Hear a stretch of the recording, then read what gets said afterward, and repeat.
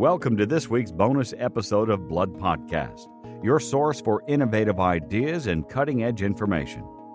In this episode, Blood Associate Editor Dr. Catherine Bollard discusses the Blood Review series on understanding and treating primary immunodeficiency.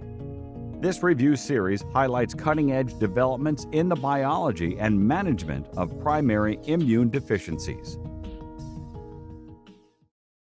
I'm Catherine Bollard from Children's National and the George Washington University in Washington, D.C. This review series is entitled Understanding and Treating Primary Immune Deficiencies. In this review series, we've brought together a group of experts in the primary immune deficiency field to share their cutting area of research developments in this space.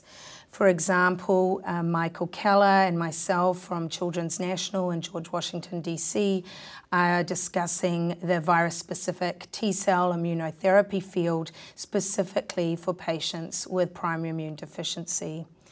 Similarly, Stuart Tanguay from Australia and Sylvain Latour from France are discussing primary immune deficiencies and how they reveal molecular requirements for effective host defense against EBV infection. On a slightly different note, Anne Durandi, also from France, highlights an increased activation of PI3 kinase, which disposes to B-cell lymphoma in this setting. On top of that, we have a very unique paper from Charlotte Garningham-Rundles from Mount Sinai in the US, who describes the current genetic landscape in Kármán variable immune deficiency. Also, Jordan Orange from Columbia University in New York City has detailed an overview on NK cell deficiencies in the primary immune deficiency population. And finally, we are looking at the immune dysregulation in patients with RAG deficiency and other forms of combined immune deficiency by the group at the NIH led by Gigi Notarangelo.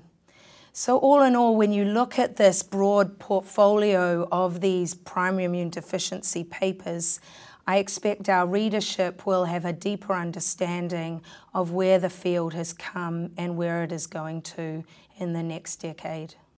The top goals for this review series were really to introduce the blood readership to a broader array of diseases that they might not be so familiar with, but are becoming more and more important as many of these patients with primary immune deficiency are now surviving into adulthood. This review series is of broad interest because not only are patients who are afflicted with these primary immune deficiencies living longer and into adulthood, but many of the underlying mechanisms by which these immune deficiencies are developed are providing critical immune landscape insights that would be important to any hematologist or immunologist working in this field, whether it be in the clinic or in the laboratory or in between.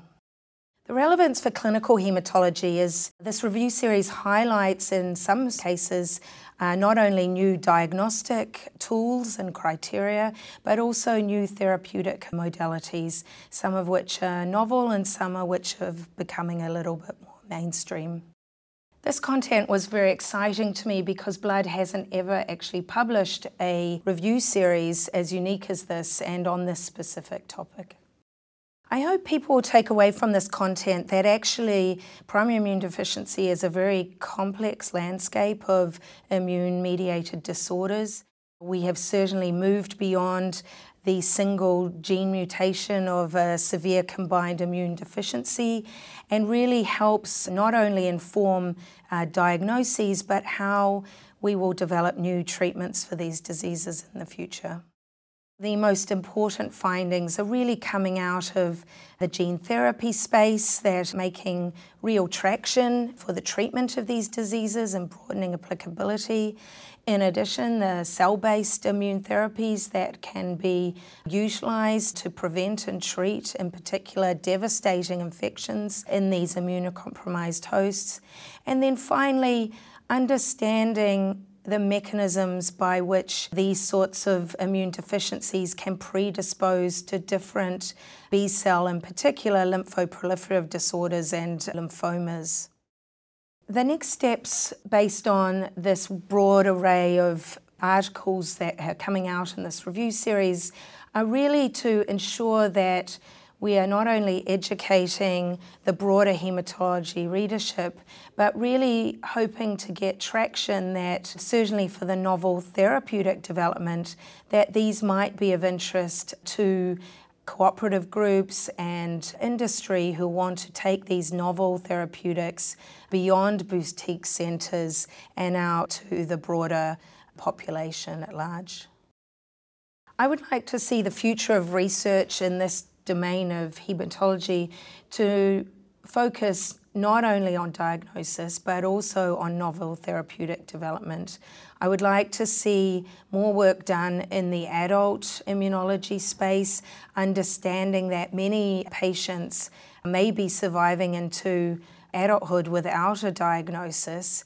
And I would hope that this will not only educate the treating physicians, but also the laboratory scientists and also the public. I hope that after reading this review series, the readers will be not only delightfully informed, but also pleasantly surprised by the breadth of knowledge and new ideas that are coming out of this space, and that they'll be able to translate that into their everyday practice, whether that be seeing a patient in the clinic, whether it be working in the laboratory, or whether you're a clinician researcher who's trying to develop the next novel therapy and wants to partner with scientists or industry or both to really create exciting ideas that will eventually impact the lives of the patients we serve. I hope you get a chance to fully read all the articles within this review series entitled Understanding and Treating Primary Immune Deficiencies. And I really hope you get as much interest and enjoyment out of reading all these articles as I did. So thank you very much for listening. Thank you for listening to the review series on understanding and treating primary immunodeficiency. To read the articles, visit www.bloodjournal.org. This presentation is copyrighted by the American Society of Hematology.